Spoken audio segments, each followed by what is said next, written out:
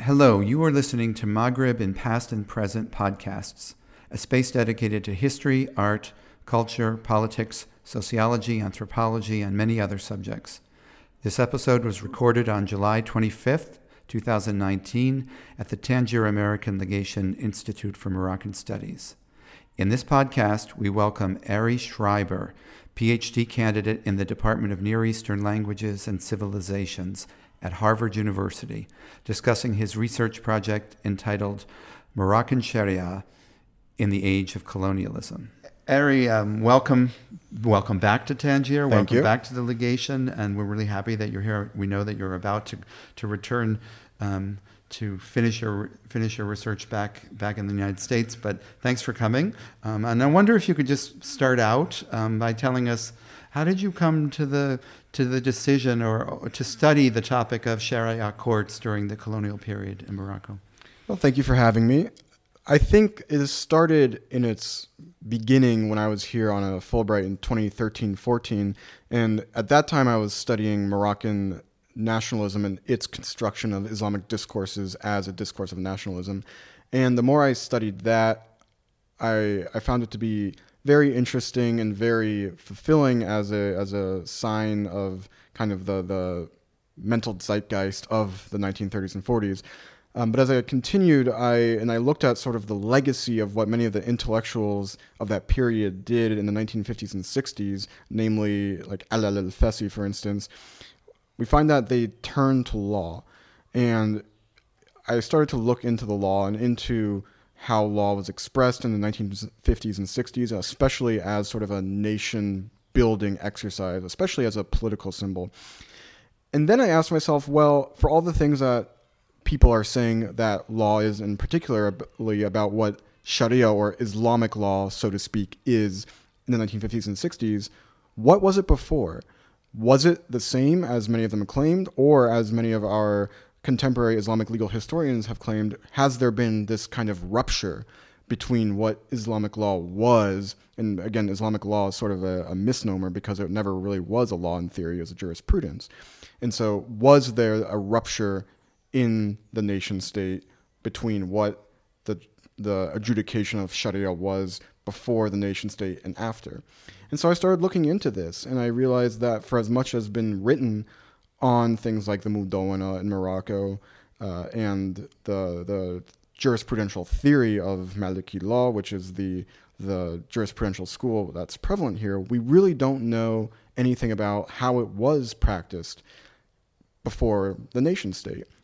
And so if we are going to ask ourselves, what is the legacy of Sharia in the 20th and 21st century, it's really hard to make that determination if we don't know how it was practiced before the nation state. And when you say before, it was both before the nation state and before the protectorate? That's right. We know virtually nothing about before the protectorate, just because we have little to no archives. In fact, Margolin, who found it in Israel from a family of Moroccan descent. So we know next to nothing about it in court practice before. What we do know about it comes from a literature of jurisprudence called Nawazil. It means cases. And so fatwas that were given from the 16th century and the 19th century are the main compendia of Al-Bansharisi and Al-Wazani, respectively. So, but in terms of court practice, we just have known next to nothing. Mm-hmm. But you've discovered that during the colonial period, things changed. That's right. And they change in ways that are both they change and remain the same, or they remain deeply grounded in the Islamic jurisprudential tradition in ways that I didn't necessarily expect. For instance, in the court cases that we see from the 1920s up through the 50s, the Sharia judges are deeply, deeply ingrained in the jurisprudential tradition. It means that they're sources of knowledge, of legal knowledge. The way that they're ruling on a given matter comes with direct citations to the textual tradition, be it the compendia that have been around since the early period of Islamic law or the middle period, in the medieval centuries. And also for their evidentiary standards. Their evidentiary standards are very much based on the standards that were established in the tradition for testimony taking oaths, these kinds of things, with a very distinctly Moroccan flair, which we can get into later. But at the same time, they are under new constraints. And the new constraints are mostly twofold. The first being bureaucratic, that the French administration starts to bureaucratize the qadis as well as all the court personnel, the notaries, even the assistants, the assistant judges. They start to make hierarchies. They start to even give, in what is obviously the most French thing possible, they start to give the qadis a concours, a competitive exam that they have to take. And this begins in earnest in 1937. The most tenable change is the jurisdictional boundaries that are drawn.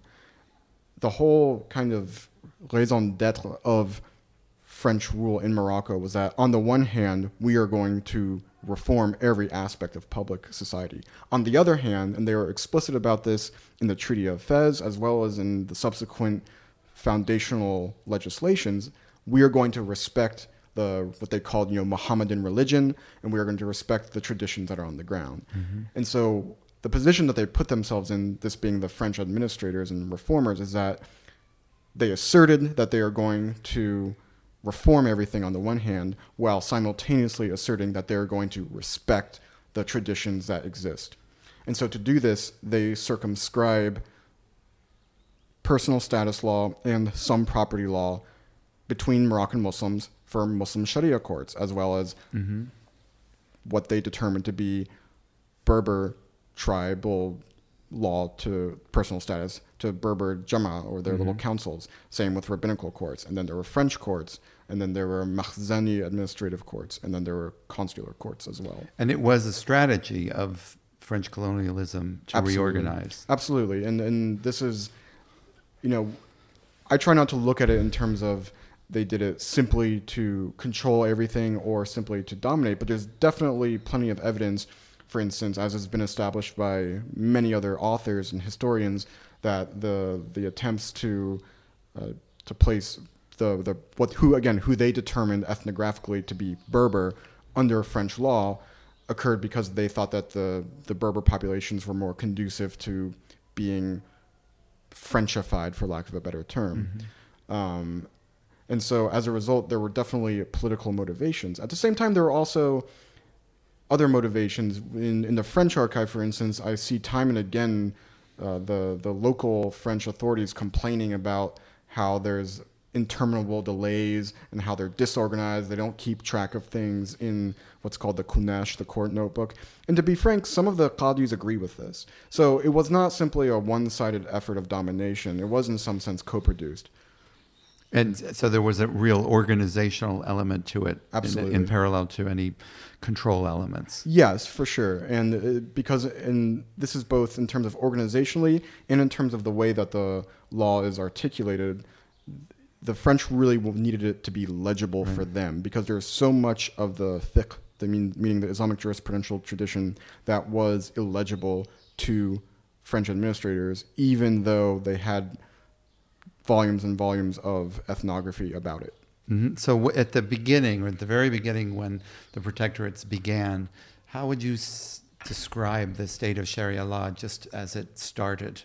The protectorate system started. From what we know, the Sharia courts existed, for centuries, and did not, even before the protectorate, have any jurisdiction over criminal or commercial law matters, or at least anything major commercial.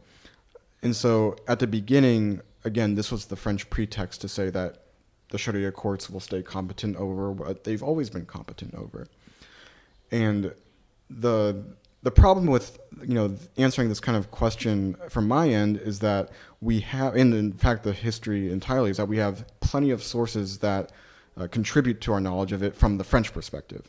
So from the French perspective, as I said earlier, we have no shortage of documentation that they are disorganized, they're venal, corrupt, they sort of take as long as they want, especially in the rural areas. So this is, from the French perspective, the problem. I can't really say any more than that because I have no internal, meaning many Moroccan sources about how it was in general before. What I see is, from the Protectorate onward, and I see it, functioning to some extent parallel to, to some extent against, and to some extent in concert with the French reforms in the Protectorate period. So there's no one, all three that could be. Absolutely. And we have to acknowledge that, because, this isn't something in post-colonial studies generally. Was it unidirectional?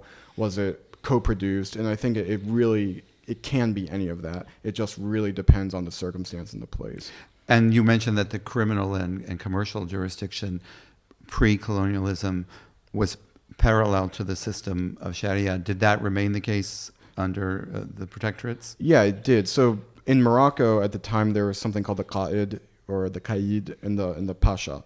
And the Qa'id in the urban areas and the Pasha in the rural areas were technically competent for criminal issues and commercial issues. Okay. In the colonial period, they remained as such. However, the French courts then took over major criminal issues, meaning things like murder or high-level theft, and also commercial issues as well. And also some other issues like certain property issues as well. Oh, really? Even with property? Yeah, and this was one of the loci of this blueprint of legal pluralism, meaning multi-jurisdictional competencies that creates a tension, and that is the idea of registered property, or what was called here immatriculation or tahfid. It means basically registering property with the authorities. And from the French perspective, what this means is that now Moroccans have a land deed with defined borders, and if there are disputes, they can come to the court. From the Moroccan perspective, it means property disputes are no longer jurisdiction of the Moroccan Sharia courts, and if it is registered, and therefore, if there are property disputes, they must go to the French courts, which are adjudicating property. And that would have been in parallel to systems of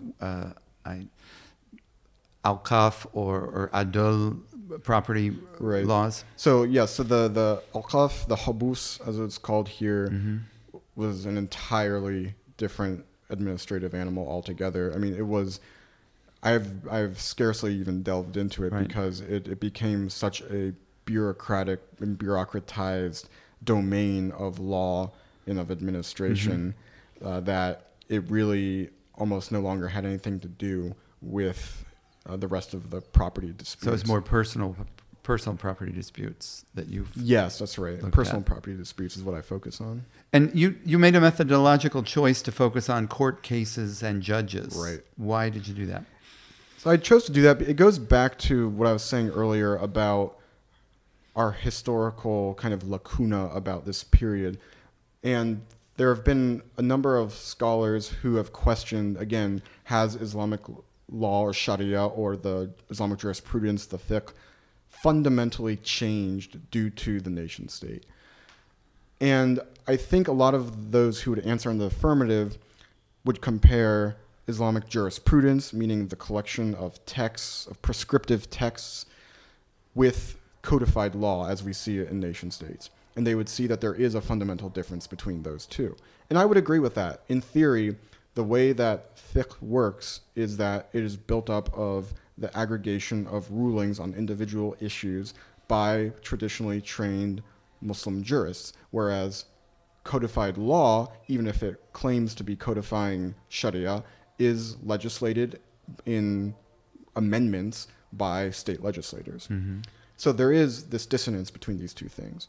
However, what we don't know is how the cases in the actual courts are adjudicated. And so what I always tell people, for instance, is, think about in the American court system where we have lots and lots of legislation against something like discrimination. If we only read the legislation, then we would assume that there is no discrimination in the United States courts. If we read the court cases, we can see that that is not always true. Maybe we could say it's frequently not true. And so when I read the court cases from the colonial period, what we're seeing is how these two different forms of law, meaning codified law and the jurisprudential tradition, are actually manifest in practice, how they are actually applied in the court, how the traditionally trained qadi, the judge, is implementing these for a real life case. And so I see the court cases as both something that will actually show us to what extent there is this transition throughout the 20th century, first of all.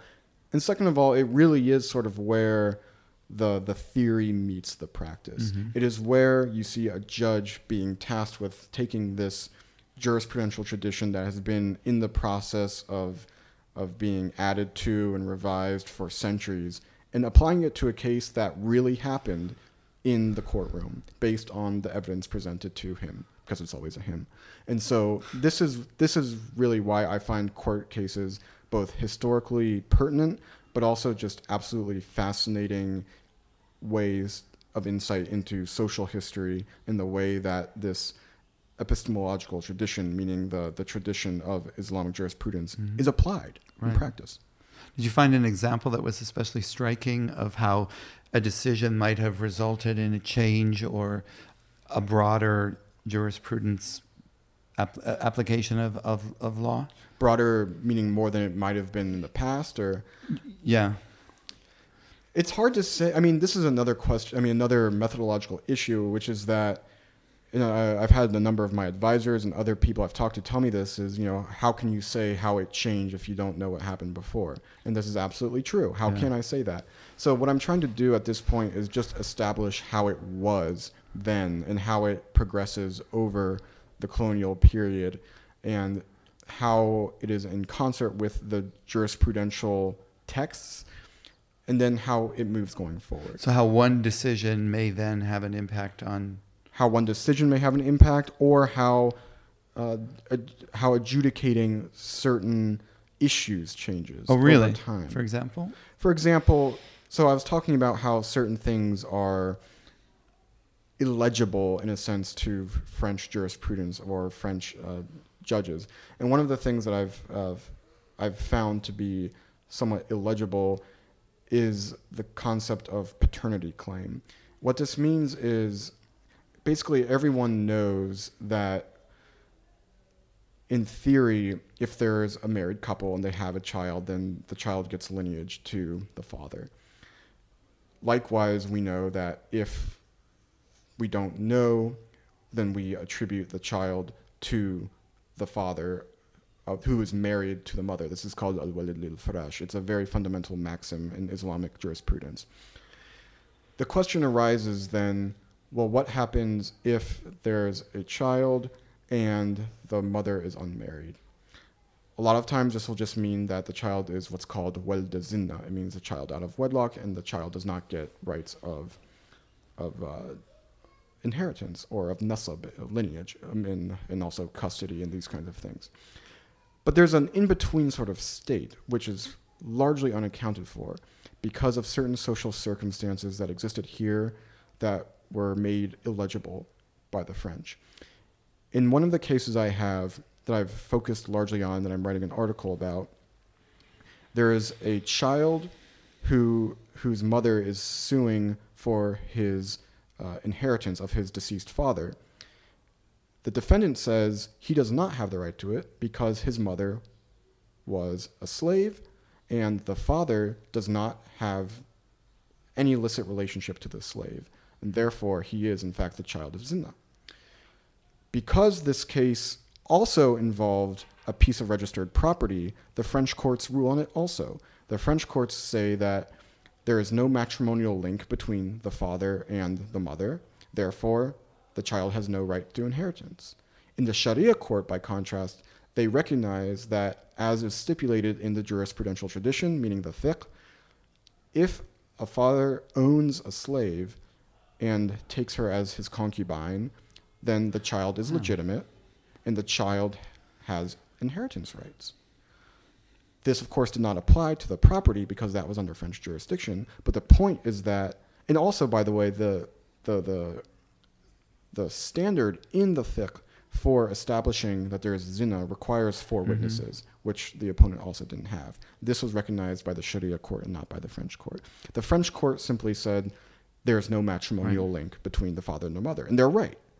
They said there's no matrimonial link, therefore the child does not have inheritance rights, because they are not going to the depths of the holistic depths of the fiqh tradition to understand how all these different factors, the evidence, the circumstance, the status of the woman play into the norm. By contrast, the Sharia court does. And so this is why I'm saying this is a certain illegibility to the French courts, either because they didn't know or because they didn't want to mention that slavery exists as a legal category in this country, or because they didn't understand that the status of zina, meaning of fornicator, requires such a high evidentiary standard within the jurisprudential tradition. Well, going to the whole property question, I mean, inheritance of property is central to Islamic law. Yes. But you said that during the protectorate period, the French controlled property. How did they justify it in the grounds, while nominally acknowledging the importance of Islamic law to the people following the law? They did it very shrewdly. They did it through Article 4 of the Sharifiyan Dahir of 1914, which was the fundamental legislation that founded the... Let me restart. They did it through the Sharifiyan Dahir of 1914, Article 4. And the Sharifiyan Dahir of 1914 was the fundamental piece of legislation that establishes the court system and the system of the entire judiciary in Morocco. And what Article 4 says is that if in a court case that arises to a French court, there arises... Let me start over again. So, if in a court case that arises to a French court, there is an issue related to the Sharia courts, then the French court may settle that question so that it may settle its own question. What this means is that if there is a question of inheritance of a piece of registered property between two Moroccan Muslims, then the French court may make a decision on who the proper inheritors are so that it may issue its own decision for which it has competence. This is why they are talking about things like, what does Muslim law, or as they call it, Mohammedan law, say about X, Y, Z, which is quite interesting that they are taking it upon themselves to make the determination of what Muslim law, so to speak, says. And so what ends up happening is that you have these artificial distinctions between, for instance, distributing the estate of someone and determining who the inheritor is. Because they acknowledge that determining the inheritor is the competency of a Sharia court, and yet they go ahead and do that because it needs to be done in order for them to do their competency of distributing registered property. And I would imagine that the sale of property to Colon was sort of central to the whole need to have that kind of... Exactly. And this is another area in which the legislation was sort of crafty, in that the Sharia courts only had jurisdiction over Moroccan Muslims. What this means is that if you're a Tunisian Muslim and you married a Moroccan Muslim and you want to get a divorce, you go to the French court. If you're a Moroccan Muslim who has a property dispute with a Jew, a Berber, or a French person, or another stranger, another foreigner, you go to the French court. So anything that is not between Moroccan Muslims goes to the French court. The French court. So I've seen a lot of French court cases, for instance, that are about marriage disputes, property disputes that are between, say, Algerians or Tunisians, or one of each with a Muslim. Now, that's not exactly the same as... Moroccan Muslim, sorry. Yeah, but that's not exactly the same as a colonial policy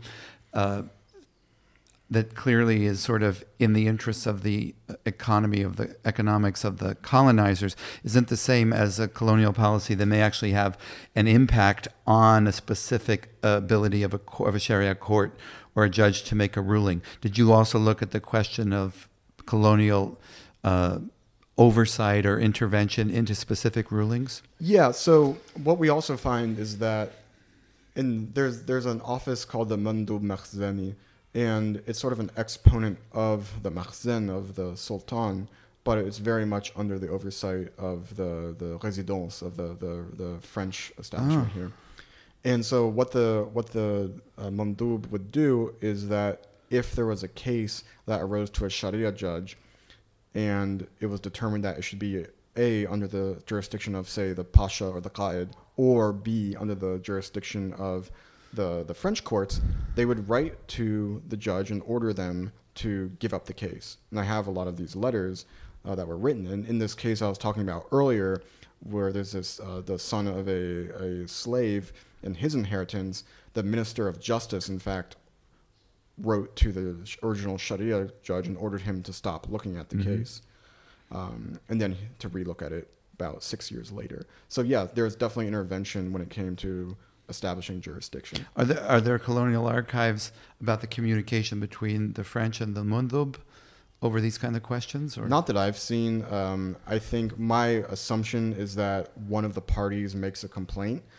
There is sort of some informal forum shopping going on, where I do think that if there's a pretext, for instance, to claim that an issue should come before a French court or a Sharia court, then one of the parties may attempt to do that with the administration. Oh, interesting. But it's not forum shopping in the sense that we had in like the Ottoman period. I don't think it's sort of more informal and kind of based on assumptions of how a case would go in one of the courts or the other. Are there other before we go to the impact of the changes on post-colonial Morocco and the state of Morocco, are there any other points you'd like to raise about French relationship to the Sharia system during the colonial period? Well, I think mostly my takeaway from it is that this is something that the ethnographers, that the French scholars in Morocco did seek and to some extent really did succeed at understanding. Mm-hmm. I think in practice, though, as in the case I described, they never fully understood that this is a very complicated and yet very holistic and inextricably linked epistemological system. What it means is that these are not just qadis who are looking in these manuals and finding the answer to a question then ruling on it. There is an interplay of all the different elements of the fiqh, be it the norms of one category which relate to the norms of another category, meaning the way that inheritance relates to slavery, which relates to gender, and also evidence. The fact that evidentiary standards in the Sharia courts, which would have to establish all these things, were not the same, were not necessarily always legible to the French courts. And so especially the French judges, I think some of the scholars understood it, but not necessarily the French courts. And so this is what, I find so interesting. But at the same time, I found no evidence that the Sharia courts and their judges did anything other than apply the tradition to the extent that they were able within their competency in the way that they were educated in these traditional milieus. So, but there was an impact of the impact on the system during the colonial era. Some of that continued into the independence era. No doubt about it. I mean, the circumscription of personal status law. Personal status, by the way, is not even a category of Islamic jurisprudence. Or at least not traditionally. Basically, it's something that was a way to kind of group family law, marriage, inheritance, divorce, custody, child custody, lineage, these kinds of things into a category that's then attributed to or given, in a sense, to the Sharia courts. And this is something, by the way, that occurs across the world in colonial contexts, especially in Muslim majority colonies or what later became nation states. And also something that happens all across the world is that in independence periods, nation states run with this and say that we are going to concretize the role of Sharia in a modern form of law. And so what they do, as happened in Morocco, Algeria, Tunisia, go on down the line, is they issue codes of personal status. In Morocco, it was called the Mudawana. And so in theory, or according to the claims made by these nation states, Sharia still exists in the law for the domain of personal status. But commercial and criminal law remained within the domain of the state. That's right. But civil courts. Civil courts. Yeah. And what about property. Property is also civil courts, unless there may be, and this is sort of one of the things that I'm looking at, is that the fallacy of these blueprints that the French imposed is that people had been going to Sharia courts almost for anything for so long. Mm.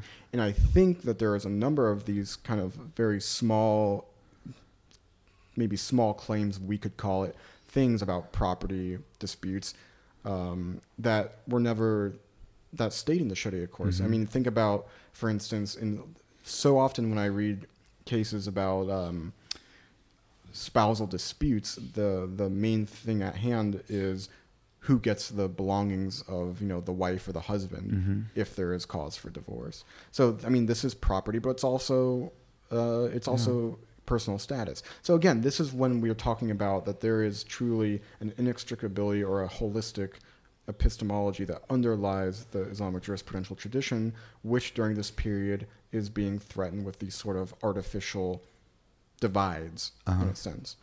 But again, back to your question, I mean, I think mostly property is under civil law, and they have now in Morocco the legacy of this process of immatriculation, meaning registration through the propriété foncière, the conservation office of property, mm-hmm. And this is something that continues.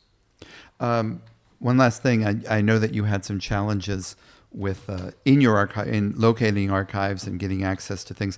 How would you advise other scholars who have to try to work with legal archives or access documents from not necessarily the colonial period, it could be the pre-colonial period? Do you have any advice about which sources they should seek and permissions they should seek? Yeah, I mean, and this is something that is so kind of by the seat of your pants. I mean, just something that you have to kind of get into the context where you are and figure it out.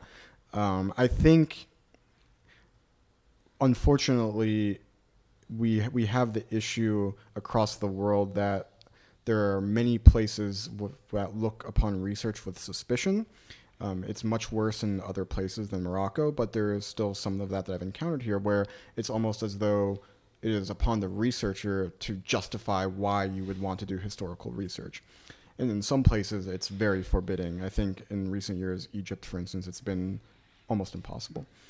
And so one of the things that I realized when I was doing research here on another project a number of years ago is that private collections are often a much better way to go if you can do it. It's a lot harder because oftentimes, they're not advertising or they're not, in a place where you can just give them some money and then you go in and have at it. But on the other hand, it allows you to build personal relationships with whoever may own these archives. And sometimes they don't even consider them archives. They consider them, papers that, granddad left over, 100 years ago. And so if you can convince them that it's worth doing and worth, preserving as a historical artifact, then a lot of times people have success that way. Mm-hmm. The difficult thing, obviously, is finding them. And this is just, it's really just kind of a process of, I've cold called people, I've emailed people out of nowhere. A lot of times people will have like Facebook pages for their families, and I've messaged them and they've responded. Uh-huh. Sometimes they don't. I've gotten to know professors or people who put you in touch with people who put you in touch with people. So this is one of those skills that you don't anticipate needing to have, and yet there it is. And you just it's really creating your own research network. Absolutely, and it's something where I think you have to have the right approach. It's a sort of it's one of those things that I can tell you this as someone who read whatever my research application was, where you can't always say, I need 3 months to just exist somewhere so that I can meet people. But it's absolutely the case where for a certain amount of your research time needs to be devoted to just sort of waiting places, writing to people, showing up. And as strange as it sounds, at least to someone who hasn't experienced this before, this is a huge amount of what we do, at least as on the ground researchers.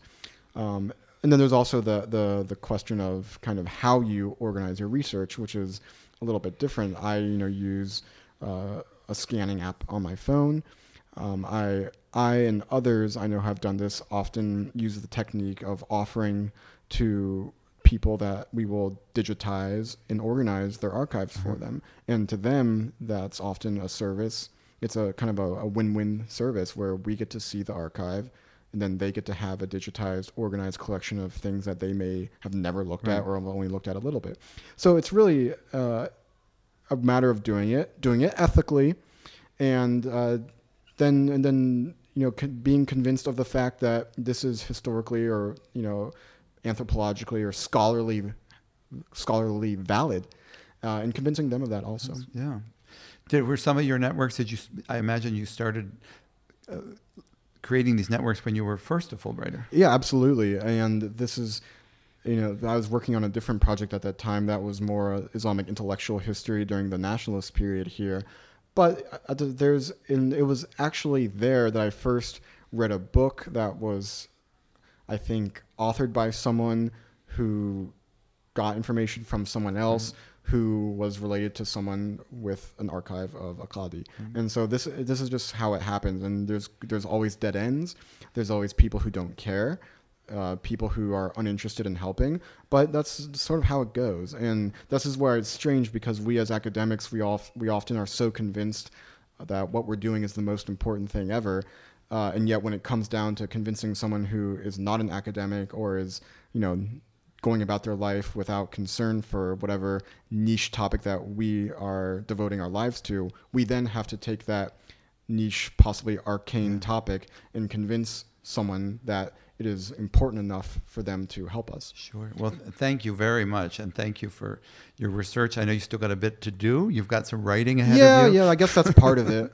The dissertation, yeah. A little bit, yeah. But please, remain in touch, and we're really grateful that you came up all the way from Rabat today for the interview. And my pleasure. And best of luck. Thank you so much. Thank you. Thank you for listening to Maghreb in Past and Present podcasts. Other episodes are available on our website, www.themaghrebpodcast.com, as well as on iTunes and Podbean.